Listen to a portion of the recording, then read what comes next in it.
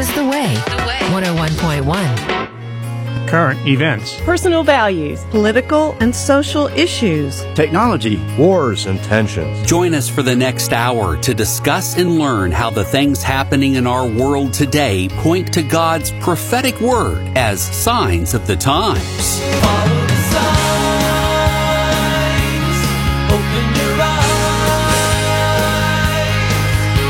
read between the lines of what you see, look into the soul of reality, open your eyes, look at the sign, never look back at yesterday, keep your gaze steady on the narrow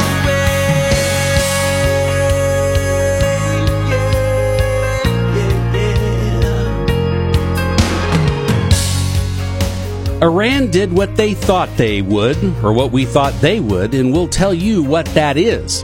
Can you envision a future where you don't even own money? We'll tell you who does.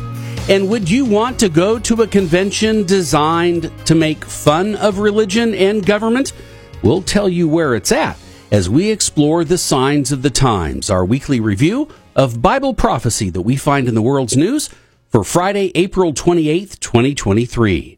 Signs of the Times covers lots of topics regarding prophecy, just like our sponsor, Bob Johnson Insurance, a full-service independent agency featuring Erie insurance products with over 15 different types of insurance products. For a personalized quote, you can contact Bob Johnson Insurance by phone at 865-922-3111 or online at bobjohnsonins.com. And you can hit us up at thewaymedia.net, then click on Signs of the Times to send us your prophecy question. You can share any episode in our archives and read the articles we talk about for yourself. And now, here to tell us that the purpose of a lock is to turn a door into a wall is Pastor Mark. You had to think about that for a minute. I did. Whose wife asked him while at a buffet restaurant, "Aren't you embarrassed? That's the fourth time you've gone back for dessert." Pastor Mark said, "Not at all. I keep telling him it's for you." Yeah, that works. Yeah, that, you know what?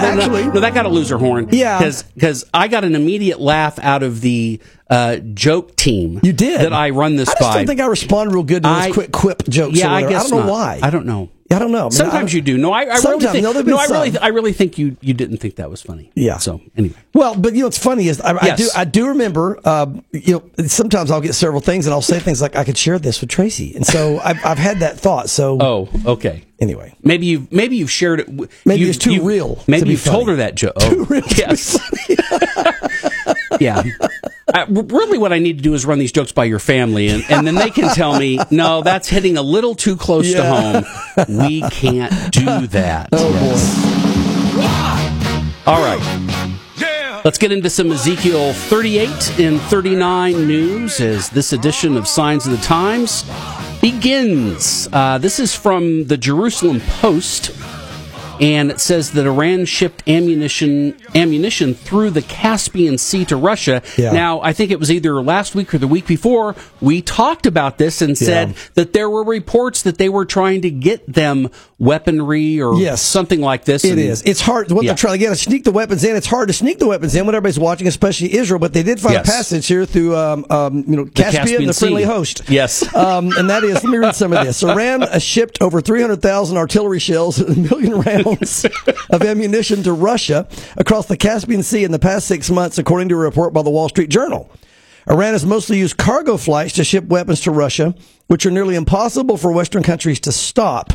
And blocking the shipment of weapons in the Caspian Sea would require the agreement of the former Soviet Union republics in the area. Officials in the Middle East told the Wall Street Journal the most recent weapons shipment known to have crossed the Caspian Sea to Russia left Iran in early March on a Russian cargo ship carrying 1,000 containers with 2,000 artillery shells. Now, again, the numbers, that's one. I mean, there's going to be a lot more. The key here, Greg, is a couple of things we said. Number one, they're going to be sneaking weapons in the best way they can because they get caught.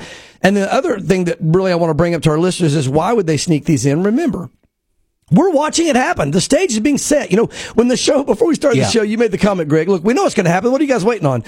We do know it's going to happen. Absolutely. Yeah. We know 100% they're going to band together. They're going to attack Israel.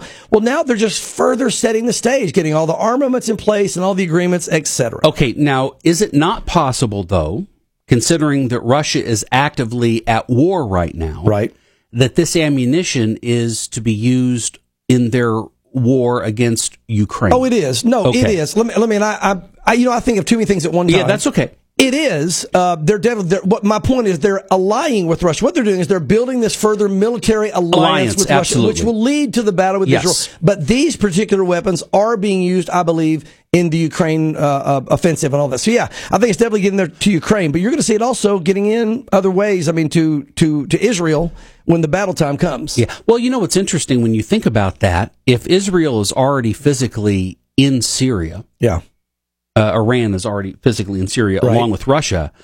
I mean, how did the Iranian military get into Syria to begin with? Well, they just travel through Iran, through Iraq, right? Because they can fly right over. The Middle East lets them fly. Right. They can fly right in. Israel doesn't shoot them down when they're coming in. And typically, what they do, Greg, is they send their armament in by plane. Yeah. And of course, Israel's never shot their big planes down, whatever. And if they do, they might go to that extreme. I say never. I guess I shouldn't say never. I don't know if they've never on a plane, but they'll typically let it land. They'll watch it. They'll see where they take it, and then kaboom, they take it out. Right. But this is just, they're finding more and more avenues to bring weaponry wherever they want to go. The key thing to note here in this whole article is Russia and Iran continuing to help each other. You know, we're buddies. Yeah. We're going to help you out. You're going to help us out. And this alliance is going to be stronger and stronger until that Ezekiel 38 and 39 war and battle. And again, it's interesting to watch it continue to unfold. You know, one of the articles, and I'll mention it, I didn't even grab, but I'll mention it. There's a conference. Is this the Turkey? Yeah, okay. Yeah, there's a conference coming up here. There's a gathering coming up here. I mean, maybe next week or the week after. It's coming up soon. And I didn't grab it because it kind of goes along with what we're already covering here. But Russia and Iran and Turkey and Syria are having an alliance conference where they're coming together to talk about how they can work together. I mean, it's exactly getting ready for the battle. These are the guys that are going to be together and working together in their attack against Israel. So this is just further setting the stage, getting everything in place for that battle. Yeah, absolutely. Yeah. Okay, let's come back to America and see a very interesting article from Fox News that tells us the Biden administration is quietly planning for a future where you don't own money. Now, are they saying that because he whispers sometimes when he's in and they're saying that this is a quiet move he's making? It could be, or maybe Biden whispers. Yes. What am I supposed to say next? Yeah. Well, anyway, it's not that quiet. Honestly, I know it's not quiet, but I mean, I think it's rather loud. For those that are paying attention. Yeah, I guess for those that have, it's funny. How many times did Jesus say, for those that have ears to hear, let them hear what the Spirit is saying to the churches? That's right. And so the world's probably going to, in the large part, maybe not notice. Right. But it's interesting, Greg. You bring up a good point because I watch these Fed Now commercials. They're on TV. I mean, they're talking about the Fed Now stuff that's coming up here in late summer. And they're talking about taking our money and digitizing it. Now, again, money is already digitized. We know that. You transfer money all the time and use credit cards. That's digital money. But the idea is your paychecks are deposited electronically. Right. But the key is, the bottom line is they're wanting to take away all private. You won't be able to use the money just to hand to somebody. Everything's got to be done where it's followed. And it makes sense on a political perspective. That is, they can tax you. Every penny. You can't sell your motorcycle seat to some guy next door without having them know it. And so then you'll be taxed on it. A lot of people do things under the table. I'll tell you what's really going to cause a problem. You have a lot of the illegal immigrants coming in that are working under the radar of the tax system, and they can't do that anymore. And that's going to be interesting to see what happens with all that activity, because every money that these companies pay out is going to have to be registered to someone. Right. So there may be some kind of thing where they just legalize everybody at the same time across the board that are here, just so they can't, what I'm saying? Because the government wants all the immigrants here. You can see that happening. That's why the open borders. But it's interesting when you think about what that means financially. The bottom line is their mindset political, at least those I would say on the innocent scale, Greg, is to get the taxes, get the money, control everything, so you can't do anything private anymore. But on a larger scale, we know this is working toward Revelation 13, the mark of the beast. You can't buy or sell. They can totally control our lives if this takes place, which the Antichrist will do. It says under the leadership of President Joe Biden, the White House and the Federal Reserve have started to lay the groundwork for a programmable, trackable, easy manipulated digital currency. It might sound like something from a dystopian science fiction novel. It doesn't. It sounds so normal to me. They've been talking about this for years. Nowadays, yes. I read this article and they wrote it like this just now came up. I mean, again, Fox News, I guess, but come on, guys. They've been talking about this for years. Sounds like a science fiction novel, but it's all too real, and it could soon change life in America forever. It will change life in America and around the world forever. In March 2022, the Biden administration released a sweeping executive order that directed numerous federal agencies to crack down on digital assets, including popular cryptocurrencies, as well as to study the potential development of a central bank digital currency, a CBDC. And that would not be a digital version of the existing paper-based dollar, note that, but rather an entirely new currency, okay, that would exist exclusively in a digital, meaning electronical, non-physical format, okay? So why is this huge? Cash is going to be done away with. It's just going to all be digital. And Greg, this is something I've been saying for a long time. I'm going to say it again. I may have some of those, some computer geeks out there that disagree with me. Look, I'm not saying this because of my technical prowess. I have none. I can get around my computer. I can do the iPhone. I've got some technical whatever. I guess like the average person. So I'm not ignorant in it, but I'm not a techie guy. But let me say this. Cryptocurrency is going to die. It's on its way out. There will be no cryptocurrency. And you may be disagreeing, saying, oh, you don't understand, Mark. Here's how it works. And there's a system. I'm telling you, it cannot be allowed. It cannot be allowed because they have to be able to control everyone's budget. If Revelation says that you cannot buy or sell, there will be no way there's going to be a separate cryptocurrency than the Fed now. Now, I don't know how they're going to bring it down. When it's going to happen, I don't know, but I guarantee you cryptocurrency is already headed towards its grave and its coffin. So those of you that are highly invested, you may want to make proper plans. I'm not saying when it's going to happen, but I'm telling you, it has to go based on the Word of God. So cryptocurrency is going to be history. I don't know when. Yeah. Cryptocurrency was nothing more than just a testing bed for certain types of technology to prove them. Cryptic currency. Yes, it was. Yes. And either way, it's going to go out. And it's a riddle how we get the money. Well, and Greg, I'll say this. I know, and you may disagree with me on this. I get that, and others may, but I mean, I've been saying this for a while, and I think I saw it with the Tucker Carlson thing where he just got taken out. At some point, I hope we last until the rapture. I hope we do. And we may, because God's word, one way or another, is going to get out. But at some point, there will be no Signs of the Time radio show. At some point, there will be no Christian radio. At some point, all of this, like anybody that gets on the news and tells the truth, or anybody that does this, Satan is going to take total control by the Antichrist. Only his voice, only what he promotes, only what he has, that's all that's going to be allowed. Now, the timetable, I don't know. I believe God's going to leave it open, as we've talked about. I do. Yeah. In some form and fashion. The gospel will not be chained. God's going to leave the gospel open, and there's going to be the opportunities, whether or not it will still be through radio and other things. I mean, it reminds me of the old song, you can lock me up and throw away the key, but you can't keep my face from breaking out. The bottom line is it's going to get out one way or the other. And so, yes. Yeah. So my girls and I wrote, we wrote a song. Well, I think that was produced by Acme Records. It must have been. Yeah. We actually sang a song. I wrote a little song. We all sang it together, and that's what it was. It's called You Can Lock Me Up or something like that. But anyway. But yeah, the bottom line is it's going to go. Digital currency is going to go. Christian radio is going to go. Digital currency will go, I think, before Christian radio. Christian radio will probably, it may last right up until the rapture. It may not be conquered until then. Yeah. But I'll guarantee you this: the gospel will go out even after the rapture. Yeah. 144,000 Jews are going to be saved. They're going to be worldwide evangelists. The gospel will continue to go out by the Holy Spirit. Yeah. But shows like this have to disappear. They have to. Yeah. Well, and I think that, I think that maybe that's where you and I maybe disagree a little bit in the fact that I think that will all disappear when the rapture happens. But I think up and then, I think when God says that the gates of hell will not prevail against his church, right. I believe that, any effort that the church is making to get the truth of his word out there is going to be honored in some form or fashion. Anyway, I agree in principle on that, Greg. I agree. But all I'm saying is that it wouldn't surprise me if it was to remember the early church had no radio. No, I know that. And they still reached the entire world. So they did. The entire world will be reached. Yeah. And now with the new AI stuff, I mean, this is. I don't think we have any AI articles today at all, do we? No AI articles. No, but I will tell you, I had the opportunity to try AI the other day out of need for the missions trip. Okay.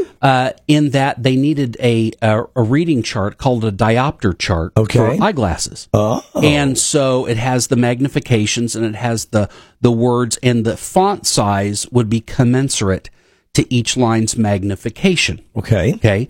So I asked AI to make a diopter chart in Arabic that did that. It did everything for me. Wow. And it did it in Arabic. And I gave him the sample sentence to use. Right. And it did. And it came back, not that I could read Arabic, but I could tell that everything was the same going down. The only thing it wouldn't do is it wouldn't increase the font size commensurate with the magnification or decrease the font size. Well, but I mean, it was crazy to watch it just within seconds build this thing. You told me something neat happened. That's what it was. Man, share that. It's incredible, and it'll make images and everything. Well, crazy. I'm going to detour here, so we don't have as many. Real quick, but I did see on the Fox. I'm always checking news, even the show. Yes, you are. Apparently, something just happened to kind of slow down the AI stuff. They're talking to government about trying to slow this down till we can understand how to implement it. So how they can control it. Well, but either way, Greg, AI though is self-intelligent. And so it depends on who programs it is what is going to have the effect of the intelligence that it grows from. That's the scary thing, the initial foundation, whatever. But they're talking now about AI being able to reason and grow. And at some point, the reason they say it's so scary, people talk about AI taking the world over and killing everybody. And you've heard Elon Musk and some of these guys saying they're scared of it. You wonder, why are they scared of it? Right. Well, what they're saying about AI is that if it comes to the point where it goes, look, this is the message we want to get out as AI. Yeah. And Mark Kirk said that this was bad because it was going to lead toward that. Then they can start manipulating everything in my life that's controlled by the technological stuff to basically wipe me out. One guy gave a scenario I was listening to today, and he said, here's what AI can do. He said, AI, when it gets in that kind of position, he said, AI can begin to make videos about you that aren't you and make it look like you, of crimes, of robberies. They can call the police and send them to your house and say there's an active shooter. When you get there, they can make gun sounds as though you're firing at them, and you'll be dead before they all know it was just AI. Yeah. And they're saying computer systems can actually figure these out and run these scenarios and do that. And so that's why they're saying, look, we can't just unleash AI right now because it can just reason that, we don't need mankind. So go ahead and send the nuclear weapons. Just, break the codes and send them. We don't need them. We can run it without them. And the computer, it has a non-soul, non-emotion, non-feeling. It just goes by logic. And depending on who programs it, if it wasn't for God and Jesus and what the Bible said, I'd be freaking out right now. But I have total rest because the Lord's on the throne. But it gets wild, Greg. How many years have you filled out things online or went to go log in and you'd get the CAPTCHA where you'd either have to look at some weird looking numbers or Is letters. You or a robot or whatever, a bot. Or a picture that was gridded and said, pick all the street lights. That's right. Or pick all the sidewalks. That's right. I think that's probably, you're helping to program that machine learning. Maybe. So you're helping to identify for the computer what those things are. Well, facial recognition too, now that we're using on computers and phones, they know our faces so much in all the different things, Greg, from all angles. Yes. Get this. They can do this today. Ready? AI? Oh, yeah. You can go to Neyland Stadium when it's full. Yeah. Turn it on and get everybody's name and face immediately. Yeah. And know who they are, where they're sitting, and everything about them. I've seen that instantly. Yeah. That's what AI, see, this is why the guys are freaking out, because this is so far advanced. They're saying that if AI decides there's somebody, they're even giving warnings saying, look, don't say something bad about AI now. Because everything that's recorded, AI will go and have all that access, come back later and say, hey, this guy was talking bad about us, let's remove him. I'm not kidding. This is freaky stuff. That's why they said AI is freaking everybody out. So AI is such a nice, smiley computer. Well, you remember the goofy videos that you could make called Jib Jab? Yes. Where you could upload your faces and it would just... Yes. Okay. Yes. Well, Miles was telling me the other day that you can upload that and AI will manipulate the picture as if this looks like a video and it looks like you can't tell that wasn't the real person doing that and saying that. Well, think about it. Somebody wants That's crazy. Greg, think about it. Somebody wants to frame you. All they have to do is put you in some videos doing whatever. How are you going to prove that? Right. How are you going to prove it? I know. I mean, we're basically at the mercy of AI and the mercy of those that want to bring people down. And I think I could tell you a way, but I don't want to say it out loud in front of anything that's being recorded because then it might get back to AI. And get back to they're AI. going to come after you.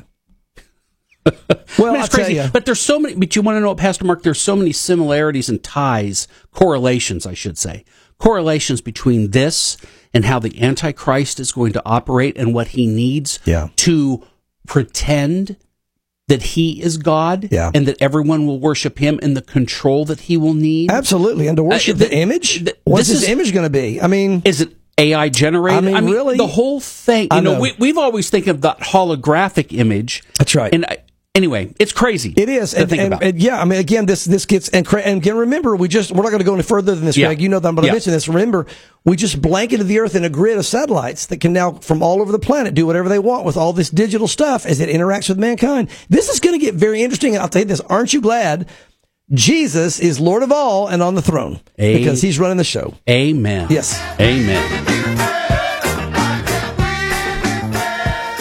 All right, let's look at some growing anti-Semitism, also known as Jew hate. That's right. This is from Israel National News, telling us that anti-Semitic flyers were found in Florida during Holocaust Memorial Day. Yeah, amazing. A notorious white supremacist group. By the way, Jews are white. The white supremacist thing, I know it's more than color. It's more than color because Jews are white, so I know there are some black Jews. Aren't we technically all just shades of brown? We are. It's melatonin. It's all just different levels of what the amount of melatonin you have in your body. Melatonin, is that the one that's not... Melatonin? Or no. Because that's what you sleep with. Which one is it? Melatonin or melanin or whatever? Yeah. Anyway, all right, whatever makes your skin... if it puts you to sleep, then we're sorry. I'm sorry, just to strike that. But anyway... Our show has more melatonin than other shows. Obviously, it means more here than just color because they're white like us. But anyway... Well, we're like the SEC. It just means more. There you go. A notorious white supremacist group distributed anti-Semitic flyers in the Palm Beach, Florida area shortly before the start of Holocaust Memorial Day on Tuesday. The flyers were from the Goyim Defense League. Again, Goyim is Gentiles. The hate group responsible for numerous similar flyers across the U.S., according to Stop Anti-Semitism. The incident follows previous distributions of similar anti-Semitic flyers across Florida, including recently in West Palm Beach, and Boca Raton. The flyers found in Palm Beach included a call to stop HB 269, referring to it as a Don't Say Jew bill, which it isn't, and alleged that the bill will end the First Amendment in order to make it a felony to criticize Jews in the state of Israel. That's not true. It didn't say that. And also claiming that Jews are allowed to defame whites, but whites aren't allowed to so much tell the truth about Jews. Well, you're both white, so that's not a good argument. But with that said, here's the bottom line. Greg, increasing a hatred of Jews. The Bible said in the last days, Matthew 24, the Lord said you're going to be hated. Zechariah 12, the world's going to hate you. And we document this on a fairly regular basis. You're just seeing more and more hatred toward the Jewish people. And remember, why is that? Because Satan hates God. This is all against God. It's not about the Jews. The Jews are just God's chosen people. So because they're God's chosen people, Satan hates God. They're the ones that take the flak. And then we come in second. That is the Christians. In Israel, they used to chant, first Saturday, then Sunday, first Saturday, then Sunday. The Muslims did. Yeah. And that means first we're going to take the Jews out, and then we're going to get the Christians. So this is demonically inspired. It's been around for a long time, but it's just, again, here's the thing, I guess, to draw attention to this. Yes, the Bible says it'll happen, but it's shocking to see it growing so rapidly in America, where we have traditionally been in support of Israel as a nation because we know of God's promises to the nation of Israel. So anyway. All right. Well, that's Pastor Mark Kirk, who's helping us make sense of the signs of the times, our weekly take on Bible prophecy in the world's news on WIAM LP Knoxville, a weekly broadcast that we have tagged as podcast number 261, available through all your popular podcast outlets. Someone's knocking. Yes. We need to talk about... Yes. We need to talk about that knocking. Yes, the Lord stands at the door and knocks, but this is This is Enoch on the door, and you're not supposed to open. That is the book of Enoch. Poorly planned radio humor. Yeah, there you go. There it was. But anyway, there's the knock. Well, I wanted to take just a second to touch on this again. We mentioned about the book of Enoch last week. Greg, the reason I'm doing this, it's becoming very prevalent in the church today. The book of Enoch. Again, I want just to remind our listeners, remember the apocryphal books like Enoch and all these other books, there's a reason they were left out of the Bible. The reason they were left out of the Bible and out of the canon of Scripture, the measuring rod, if you will, is what canon means of Scripture, is they have provable errors and mistakes. And we talked about Enoch and the provable errors and mistakes, last week or a couple of weeks ago, whenever it was. Yeah, I believe so. Well, you just did a topical special here at the church. But I wanted to mention I don't want to go long on this, but I wanted to mention one other thing about this, just because I'm seeing. Look, how the Book of Enoch is being used. It's not just to attack the Scriptures and to change the Bible and change the Scriptures and try to devalue the Scriptures, if you will, as the Bible tells us, the Lord holds His word even above all His name in the Psalms. But at the same time, it also devalues the deity of Christ. And so, look, throughout history, anytime you see a movement or a book or a people that try to devalue and bring Jesus down, it's demonic. You see that in Mormonism, they say Jesus is a God, not Almighty God. You see in Jehovah's Witness, they say Jesus is actually Michael the Archangel. That's odd where they get that, but they say that's who he is. In Islam, they say that he's a prophet, but he's not a God. There's always an attempt by Satan to bring Jesus down.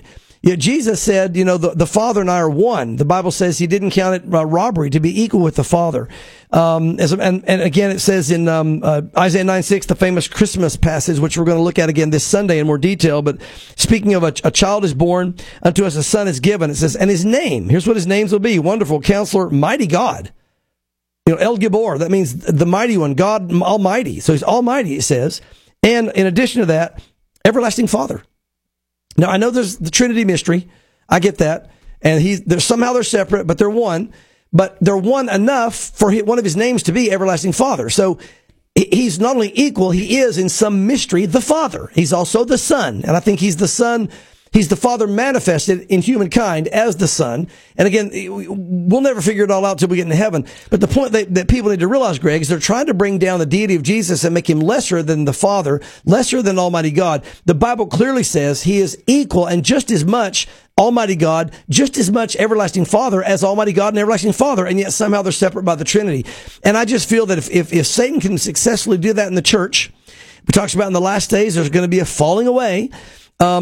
This may be one of the tools, at least that Satan is trying to use, because just look, pay no attention to any books or writings or people that ever try to lessen the authority and power of Jesus Christ or bring him down. That is demonic. And again, we're seeing it through the book of Enoch. Would you say, Pastor Mark, that the common thread between any false religion that tries to pretend to be Christianity or that we've labeled as a cult because of their beliefs, but again, they're trying to say, no, we're Christians. Right. Would you say the common thread between all of them is their adamant stance that Jesus is not God? Yeah, or that he's God, but a lesser God. Okay. I'll add that caveat. Okay, because I was just thinking this morning in my quiet time about a cult that tried to get me in my early 20s. Right. And I remember that the guy that was leading that religion or whatever it was, he wrote a book. And I remember it to this day. It was yellow jacket cover and big red words on it that says, Jesus is not God. Wow. And at the time, of course, don't know anything from anything, so I'm not thinking anything of it. But now I look back on that and I'm thinking, man, I thought this morning, why did they make such a big deal about that? And then as we're talking here today, that's why. And there's the common thread among all of them. The common thread that Satan is always behind it is to bring the Lord down. And Greg, then there's a compromising thread that Satan will allow. What else Satan will do is he'll try to get us to the lowest level. If he can't get us to the lowest level of deception, he'll let us have a little bit of information. If he realizes we're going to believe that no matter what, then he'll allow that, but then he'll try to bring in blinders to make it less than it was. Okay, and he works through it. Now, what I'm hearing now, here's the thing I'm hearing now from the book of Enoch that's coming into the church. Oh, Jesus is God. But there's lots of gods. There's a council of gods that it teaches. And this council of gods in heaven actually that's where it talks in heaven, and they say in Revelation where it talks about the elders around the throne and this whatever. They try to say there's a council of gods in heaven, but Jesus is a higher God than all those other gods that are in the council. And then above him is the greatest God, which is Father. So you have the greatest God, Father, a lower God, Jesus, and lower gods under him, which are this council of gods, which again, they say are the mythological, Greek gods or whatever. And by the way, I do believe that where mankind got the mythological Greek gods, I think there's evidence to suggest there that it is the demonic realm deceiving mankind and getting the world to worship them. For example, you give them. Sure. So I think a lot of the Greek worship that you see in these gods, Greek mythology. I don't think it was just empty statues and just empty temples. I think there was some spiritual aspect to these, but I think it was fallen angels. I think it was demons, and they were getting people to worship them, and eventually they gave them names. Thor, Zeus, you go down the line, whatever. And of course, Satan wants that worship, and the other fallen angels want that worship as well. So I think there is some legitimacy to how that happened, and now we're coming back around to some of this. You're seeing the Marvel characters; they're bringing back some of the Greek names and making it a fun movie and all. But people are talking. It's common today to say, "What's your superpower?" Yeah, and that's a very common statement. Yeah. People say, "What's your superpower?" And it's kind of a joke, but you see the mindset even kind of coming back. Right. But with that said, what we have to understand is Jesus is so far above anything else. And we have to really, I think where it goes back to, and some of you that are listening that maybe have been curious about the book of Enoch, or maybe you got family and friends trying to push it on you and they've given you this multiple God or lesser God, Jesus, whatever. You need to go read Isaiah 42, really 42, 43 in that way. It starts right in there. Maybe it starts in 43, chapter 43 through about 47. Over and over and over. And I've marked it everywhere it says it because I use it as a reference when I'm sharing with people. He says, I alone am God and there is no other. I alone am God and there is no other. There is no other God formed but me. I alone, I'm God. That's it. He says it so much that I said, okay, he's making a point here to just drive it home that he alone is God and there's no other. Why is he doing that? Well, now you see why. Because he knew all the false teachers, all the false religions, all the false books like Enoch and others were going to come in and start trying to say that okay, first of all, Jesus isn't God like your guy tried to do. Some people bought in. But for those who say, no, I believe he's God, because he said, before Abraham was, I am. And it says, the beginning was the Word was with God, the Word was God, in verse 14, and the Word became flesh. So the Bible says he's God, so I can't deny that. However, okay, then how about this? He's a God. Yeah. He's a God. And so, he's one of many, and there's a council of gods. Yeah, there's a council of gods, and they give him counsel, and they're all lesser than even the Father. He's really the ultimate one. It's this fanciful, demonic story that is outside of the Bible, and we don't have time to develop the legitimacy of Scripture. Yeah. We talked about it last week. Right. But that's what's going on, Greg. And so my concern for the body of Christ is don't buy into this stuff. Stick with the Scriptures. As Paul said, they're able to make you wise, and thrive. It's all you need is the Word of God. Yeah, they probably twist the Scripture too that says there is wisdom in the multitude of counselors. Yeah, who knows? You could see that too. Yeah. Well, let me ask you this also: would you say that this is also making a comeback? Because again, what we're doing is we're talking about things that existed and were thriving as God birthed the church. Yeah.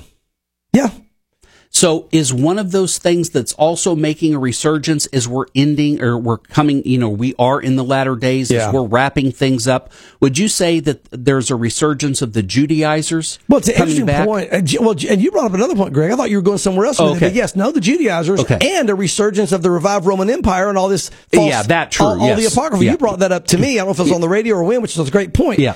The revived Roman Empire is coming back, and now we're seeing the same setting of the first time Jesus came, getting ready for the second time Jesus is going to come, and the same kind of nonsense starting all over. They dealt with the Gnostics. They dealt with the Judaizers. So you had those who tried to push the law, and you had those who tried to push, all these other books and these other, whatever. Right. Well, now we're having the revived Roman Empire. Europe is on its way up. We know America and others are on their way down, and we're going to see once again with this revived Roman Empire of the last days, Daniel's 70th week and all that.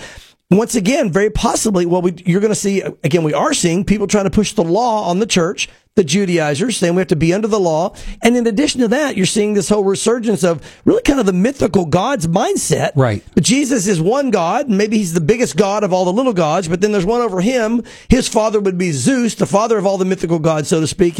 So yeah, it's all kind of tied together as to what's happening. It's got a resurgence, if you will, of 2,000 years ago. Yeah, people just wanting to earn their way to heaven or something. I don't know what it's just the pride, it's flesh, it's...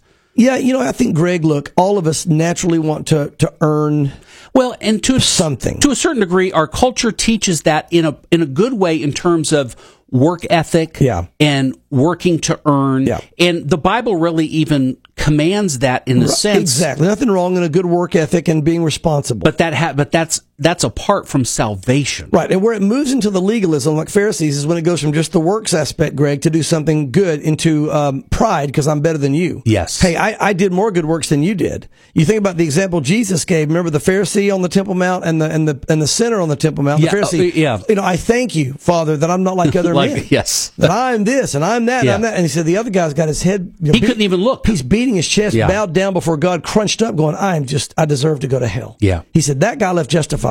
You are the one going to hell. Right. And so I think that, you know, this whole legalism, get people bound up. And then Paul gives another reason. It's pride.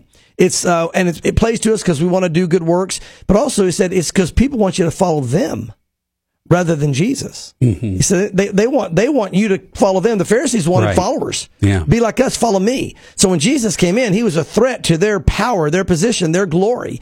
And it's like, you know, the Lord didn't have time for that. But there's a resurgence right now, you know, again, of that whole legalistic law thing coming in.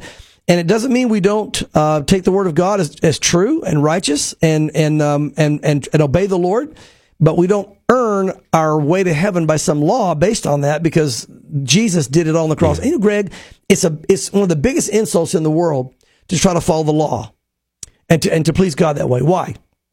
Paul goes so far to say, if you try to follow the law again after knowing about Jesus, you're going to condemn yourself. Right. Because what Jesus did on the cross is he said, I'm nailing the law. I'm nailing it to a piece of wood. It is dead. It is good. It's very good, Paul said. Mankind just can't follow it. You don't have the ability to follow it because you're naturally a sinner. I don't have the ability to follow it because I'm naturally a sinner. Okay?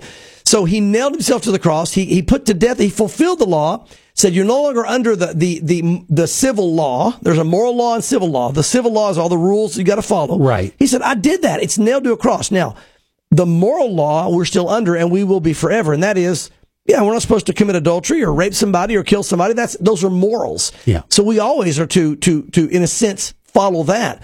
But as far as the ritualistic, like taking off the Sabbath or whatever, go down the list. That's civil. That's the civil law. That's not a moral issue to take on the Sabbath. That's a civil issue. And so what he's saying is, I nailed the civil law to the cross. Keep your morals, of course. Civil law is good. You just can't keep it. And I think there couldn't be a greater insult because what you're saying to Jesus is, you know what? You weren't quite enough. Yeah. You know, that's a good point. You didn't really do it, Lord. Thank you for how you helped us. Yeah. You really helped. Oh, nice you try. Were a big help. Nice try. But you know what? We still need to do some of that civil law stuff like the Sabbath and other stuff because you weren't quite good enough. What an insult. And maybe some people you're out there now and you've been, oh my goodness, I've been trying to follow the law because I thought, look, I'm not saying you knew you were insulting. It might be you didn't know you were insulting Christ, but that's what's happening.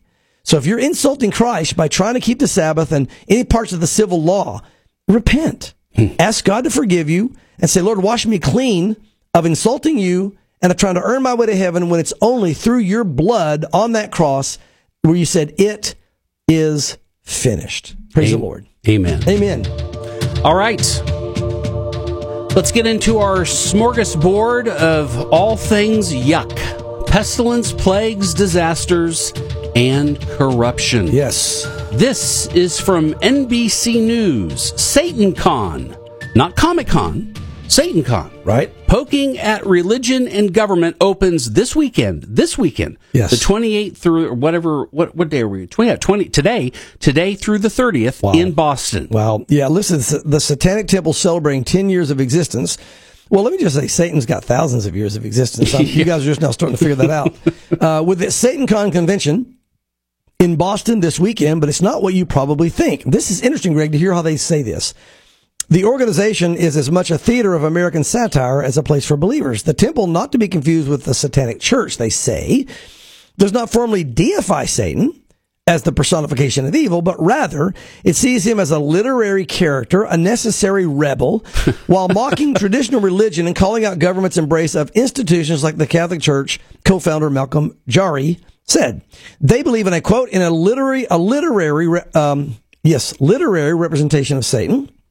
They estimate they have 700,000 members around the world. He says it's a heroic figure, that is Satan, who fights against tyrannical authority and for humanity. Look at this. Even if it's a losing battle. Isn't that amazing? That line I read that. I have it bolded and underlined because people often ask me, somebody asked me recently, why would Satan still try to fight God so aggressively when he knows he's going to lose? And my answer to them is look, yeah, he knows he's going to lose, but when you know you're going to lose and you're filled with all that anger and hatred, you still want to take as many people with you as you can. Yeah. It's just kind of this thing, look, I'm going down, but I'm going to yank as many people with me down to hell as I can get to go. And so even they, not knowing what they're saying, that is the spirit of Satan right there. The archdiocese, though, is counter-programming with a weekend of solemn events. Here's what the archdiocese and the region are doing. Say, we are approaching it through a response balanced and focused on prayer. That's good.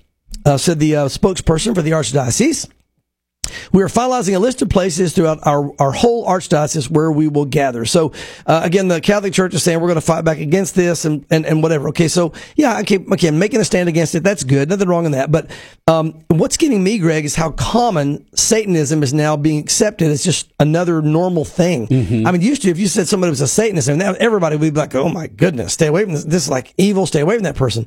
Now it's like, you look at the Grammys and that big Satan dance they did and all that stuff there. Resurgence of movies. Yeah, you have the Satan Con here, the resurgence of movies. I was just sharing with you guys before the show. I went into a restaurant, a little fast food restaurant a few days ago, and the guy behind the counter was very nice, but he's wearing all black and he's got this big satanic card right there that he keeps on his counter that had a pentagram on it and all these demonic things.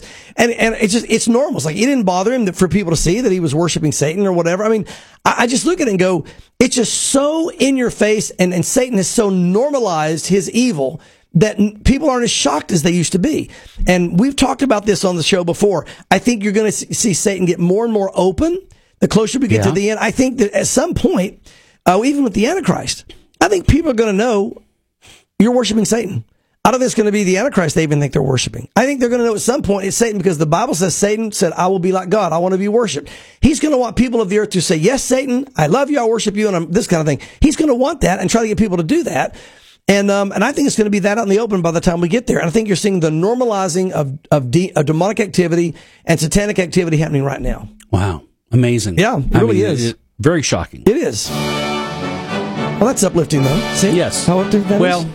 It's uplifting until I get to this next article. Oh, okay, all right. Well, the music is uplifting, so let's... And this is not that uplifting, I'll tell you why, but go ahead. Okay, all right, well, good, I'm glad to hear that. No, there's some good news to this. This is from our local ABC affiliate here in Knoxville, WATE. 264 United Methodist churches have now left the Holston Conference, which I guess is the regional arm of that denomination. Yeah, there's right? I grew up in the Methodist Church, and we were in the Holston Conference. They break the nation up, Greg, in different conferences. Okay, and maybe the whole world. Probably in different. I know the nation is always how I thought about it as a kid. I never thought about it worldwide, but I'm sure they do. And so it's a certain region where when they, how they move Methodist pastors every so many years. Yes. Well, you would move within your conference to wherever. So these are the churches that are in this conference. It covers, I think, mostly Tennessee. It reaches down into Georgia, reaches up into Virginia. At least that I know. I don't know if there's any other states it touches. Yeah, according to the article. Yeah, but more than 100 Northeast Tennessee, the article says, and Southwest Virginia churches are among the 264 that have officially split with United Methodist Church Saturday at a called special session of the Holston Conference. So this just happened. Of course, this was April 22nd, happened last Saturday. The number represents, get this, 31% of the churches in the conference. They lost 30%. That's huge, which stretches from Chattanooga metro area to Blacksburg, Virginia. In the Northeast, the Holston Conference now has 578 churches after Saturday, but before Saturday had 842. It says the departures are the culmination of years-long rift between more traditional congregations and those that are more moderate or progressive, particularly around the issues of human sexuality. A conference media release said 945 members and guests attended the session at Knoxville's Central United Methodist Church. Now, that's interesting. That was my dad's first appointment, was Knoxville Central United Methodist Church. He was a Methodist pastor. But anyway, this is amazing to me. It's bad news in that it really signifies the death of a portion of a denomination. There's one portion of the denomination that chose to just die completely. In other words, they just said, we're going to go against the Bible. The Bible forbids improper sexual roles, okay? Men are men, women are women, men are to only be with women, women are only marry men. Just the basic, we're talking foundational biblical roles that God created and said. It's his design. Yes. Yeah. The majority of them said, we're going to just go ahead and throw that out.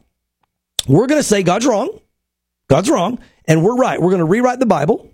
And so we're rewriting the Bible to say that God is wrong and we're right. And the sad part is 70% of them agree with that, and there they are. They're still there. The good news is 31% of them said, no, we're going to stick with the Word of God. The Bible says that a man is a man, that a woman is a woman. The Bible says a man can only marry a woman, that a woman can only marry a man. The Bible says that God has boundaries and morals when it comes to sexual things. God created things a certain way. He's got a certain order to the world and the universe. So we're going to break away from this group because we don't want to be a part of that. I say good for them. Good for them. They made a stand. And I'm not attacking any denomination. Please don't misunderstand me. I believe there are strong, good believers in every denomination. There are great, strong, good Methodist believers, great, strong, good Baptist believers. Even Calvary Chapel has some great, strong people in our movement. So I'm not trying to distinguish and say somebody's better than another. I'm simply saying when the church says we're going to accept things that the Bible condemns, you've got a dead church. It's dead. Yeah. And so that's the bad news for those who did that. The good news is for those who said, you know what, we're not going to be a part of that anymore. We're going to go this way. And so, God bless them, and may they find good, solid Methodist fellowships that stand on the truth of God's Word, or whatever, place God leads them. So, again, it shows there is still, a representation of those who are saying, no, we're standing with the Word of God. Yeah. So good for them. That's good news. I don't know how wide the road to destruction is, and I don't know how narrow the gate to salvation is. Right. But the Bible talks about wide is the destruction, and many there go by it. Yeah. And narrow is the gate, and few that enter it. That lead to life, yeah. But I couldn't help but have that imagery pop up in my head. Yeah, think about when it. You're giving the statistics of 70% of those that call themselves the church, the largest portion of them, have decided to reject God's word, yeah. And a very small percentage, 30% in comparison to, decided, no, we're going to stand with God's word. And I couldn't help but think of, wow, what an illustration of what the Scripture's telling us about finding true life. It's interesting, Greg. And again, not to say that those people aren't saved. I'm not going to get into the semantics of that, but I'm just the illustration statistically. Look, and I don't even want to say that the people that stay in those 70%, that all of them are not saved. Exactly. I'm not going to say that. Yes. I'm saying, look, they need to wake up and get out of there. They need to exit as well. Okay, is all I'm saying. Right. The Bible talks about the world system, Babylon, this part of the deception, this corrupt spiritual system. God said, come out from, don't be a part of them. Yeah. But I find it interesting. You bring up the percentage point because I've often postulated. Yes. Ooh. Thank you. I have to sit a certain way and angle my head and pretend I went to seminary. Stick your pinky out. Yes. Or went to some, have all these degrees by my name. Yes. But anyway, and I'm not condemning anybody that went to seminary. I have to be careful what I say. I know. People don't know my heart. Because AI is hearing everything. AI. Yes. Anyway, but it's interesting. When Jesus gave the parable, and I don't want to say that this is what it means, okay? Right. It's a side note to the parables. To this particular parable, but he did say a sower went out to sow. 25% fell to the wayside, and the birds ate it. Just it had no effect. Another 25%, it started, but it didn't have any depth, so it got shriveled by the sun when the sun came out. Another 25% came up, but all the cares of the world, the weeds of the world came and choked it out, so it didn't produce any fruit. But 25% of it, 25% found good ground, sprung upward and produced fruit. So in the example of the Lord, when you go out and seed the Word of God, about 25% success was the example anyway that he gave in the parable. Good point. Yeah. And you're talking about the 30% there. So I do find it interesting, and I'm not saying that means plus or minus 5% margin of error. Yes, that's right. That could be from the pollsters and whatever the case might be. But either way, again, I'm not saying that's what it means, but I'll tell you, I will say this. I do believe that probably about 1 in 4 that you share with, receive Christ. I mean, there's a lot of things there that look kind of similar to the example the Lord gave us. But the bottom line is that, look, the church, the true church, we have to stay true to the Word of God. Yeah. And if that means we have to break away from our denomination or our non-denomination, then do it. It is the right thing to do. Stand firm on the Word of God. Our allegiance is not to Calvary Chapel. Our allegiance is not to any Baptist church. Our allegiance is not to the Methodist church. Our allegiance is not to any kind of church. Our allegiance is to Jesus Christ, our Lord and our Savior. And if any group we're involved in is rejecting His Word, we've got to get away from them and refocus our allegiance. The Lord said this, if you love even father and mother more than you do me, you're not worthy of me. Right. Heavy duty. Yeah, that's heavy duty. Yeah. So if anybody has an allegiance to a movement over the Lord, the Bible says we're not worthy of Him. So we have to make sure our allegiance is to Jesus Christ And of course, no one's worthy to go to heaven, but Right. but we at least are worthy to be saved and follow Him by His grace and by His blood if we make Him number one. So again, a great reminder. And I'm going to say, even though there's bad news there, I feel heavy for a big portion of the Methodist Church, but I feel very happy for another portion that made a stand. Okay, good for them. Well, now you're going to feel bad for this next portion. Okay, great. Because Just bring me down, Greg. We're trying to encourage the people. That was in my job description. All right, all anyway, right, all right. ChristianPost.com is saying that fewer born-again Christians believe Jesus lived a sinless life. Unbelievable. He who knew no sin Yeah. was made sin There you for go. us. Yeah. See that one verse. That one verse alone. We just say end of article. Okay, thanks. Let's move on. No, I'm going to cover it. But here's the thing. Greg, here's my point from the last article. If we simply stood with God's word and believed it, we wouldn't have this kind of stuff going on. Again, but the Bible says what? In the last days, there'll be a falling away.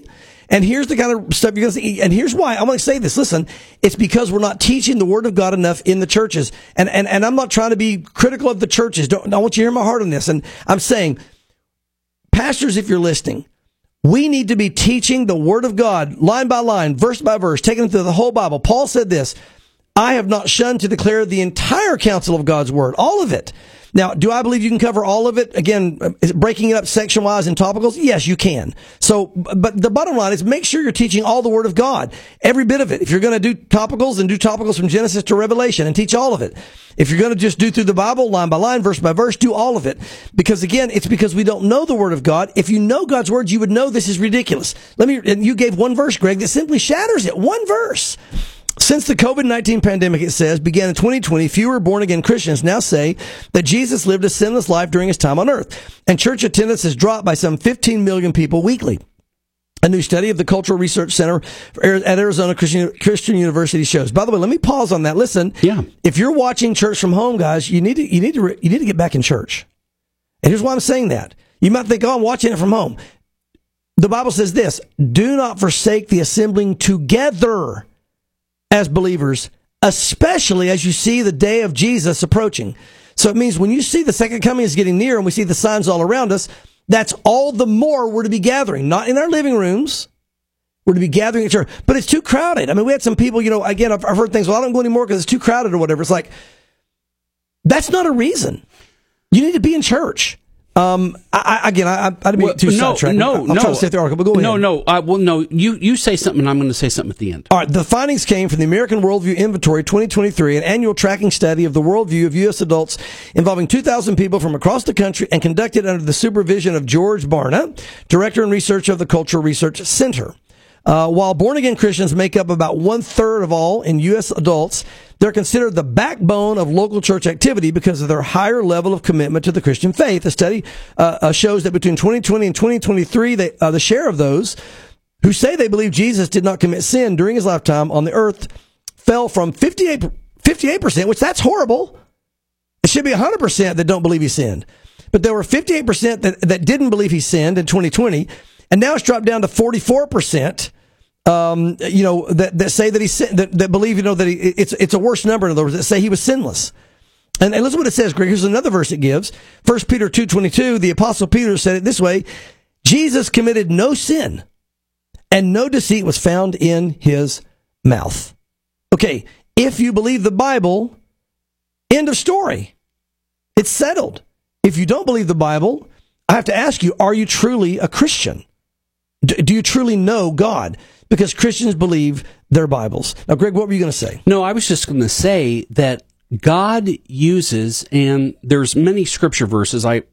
There's not just one that I can use, but there's many scripture verses that attest to the fact that God uses primarily four things in the Christian's life to grow them, to mature them, and conform them in the image and likeness of Jesus. Right. And that is his word. Yep. That is his, prayer. Yep. That is the power of the Holy Spirit in the believer's life. And that is the church life.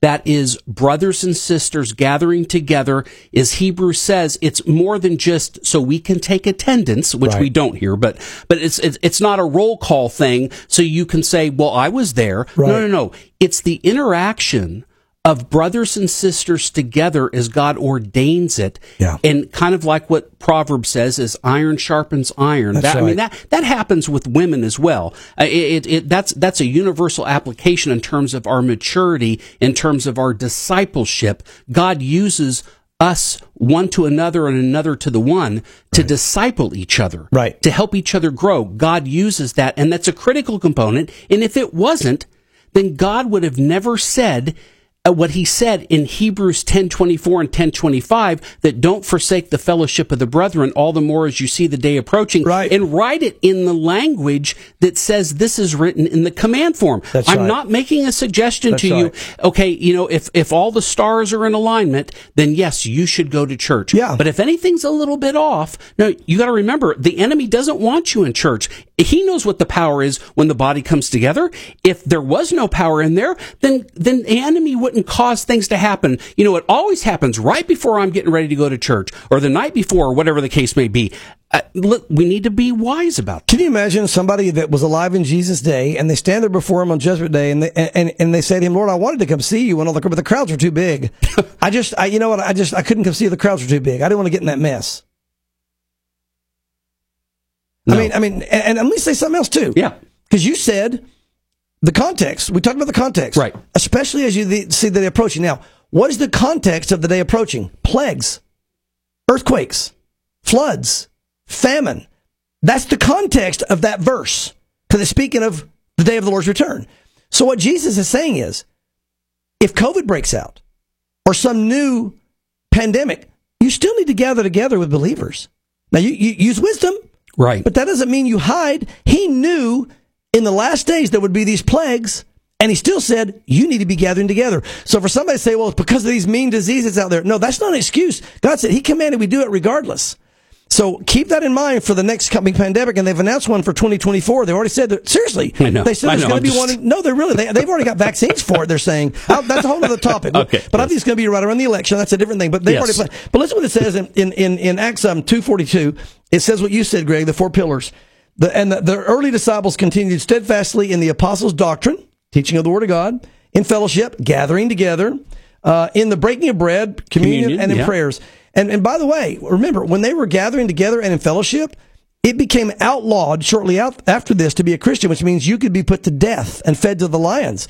But they didn't stay home because they could be put to death and fed to the lions. They still gathered together. And yes, some of them did suffer and die. Yeah. But they obeyed the Lord. Yeah. May we be as bold and courageous in our day as well. Yeah, amen. All right, Pastor Mark, let's get some good news in here as we finish up episode 261 of Signs of the Times. This is from Israel 365 News. Texas mandates in God we trust and the Ten Commandments in prayer in public schools. Explain what this means. Are we going back to 1962 and 1963? I don't know, but you see things out of Tennessee and out of Texas that, Yes. that really kind of, you got to go, yay, way to go, guys. Texas is passing several bills that will require religious texts to be displayed in classrooms. While the legislation has garnered opposition from the left wing, it also serves to underscore the differences between religions and how they interpret the Bible. On Thursday, the Texas Senate passed Bill 1515, which will now head to the State House for consideration. The bill requires displaying the Ten Commandments in every classroom starting next year. What a great thing that would be. Look, just to be reminded, hey, don't kill each other, don't rape each other, don't steal, this is where I said the moral law, Greg. This is where, again, this is a Yes. good thing. Yeah. What was the book David Barton had? I can't remember the name of the book, Yeah. but in the book, it's got a chart from the FBI Right. that shows the year after we took prayer and the Bible out of the public schools, Right. the 10 major crimes Right. that the FBI tracked had spiked Oh, yeah. like a hockey stick spike. Oh yeah. And the amazing thing about it, when you go back and read the list of offenses of kids in school, when that happens, like chewing gum, Yes. running in the hallway, talking in class. That now we have things like rape, murder, weapons in school, drugs, and why? The only difference is we took prayer and the Word of God out of the schools, and then Satan moved in. Yeah. Satan moved in. We took God out and Satan moved in. America, we need to repent. We need to come back to God and say, you're right, we're wrong. Forgive us. We repent and be restored to the Lord. Look, I want to make that call right now to anybody out there that's watching this or listening to this today. If you've walked away from God as a believer, come home. It's time to repent and get back right with God. The Lord's coming at any moment. You want to be ready when he arrives. And plus, you just want to live a righteous life. And if you don't know the Lord, you've been hearing this and realizing you're guilty before God, there's going to come a judgment day. And we're all going to stand before God to be judged. Whether we agree with it or not, it doesn't change the truth. So God would say, you know what? Come to me. I'll forgive you. If you'll simply right now, before Judgment Day, ask my forgiveness. Accept what I did for you on the cross. Repent of your sin. And it's all dealt with. But if you don't, it's going to be a judgment that is an eternal judgment. So I encourage you. Jesus loves you. Come to him today. Turn from your sin. Ask him to forgive you. He'll accept you and you can become his. What a great day to come into the kingdom of God. Absolutely. Yes. Any moment. That's Take right. it. Take That's advantage right. of it. That's right. Pastor Absolutely. Mark, thank you so much. Folks, thanks for tuning in or listening, whether you're doing it live online or over the air or later on is our podcast. We appreciate your time. Make sure you share this show with a friend that needs to hear what you just heard, because it is the truth of what's happening in the days that we live in. And make sure you come back next Friday at 1:30 as we continue to discuss and learn how those things happening in the world are pointing to God's Word as signs of the times.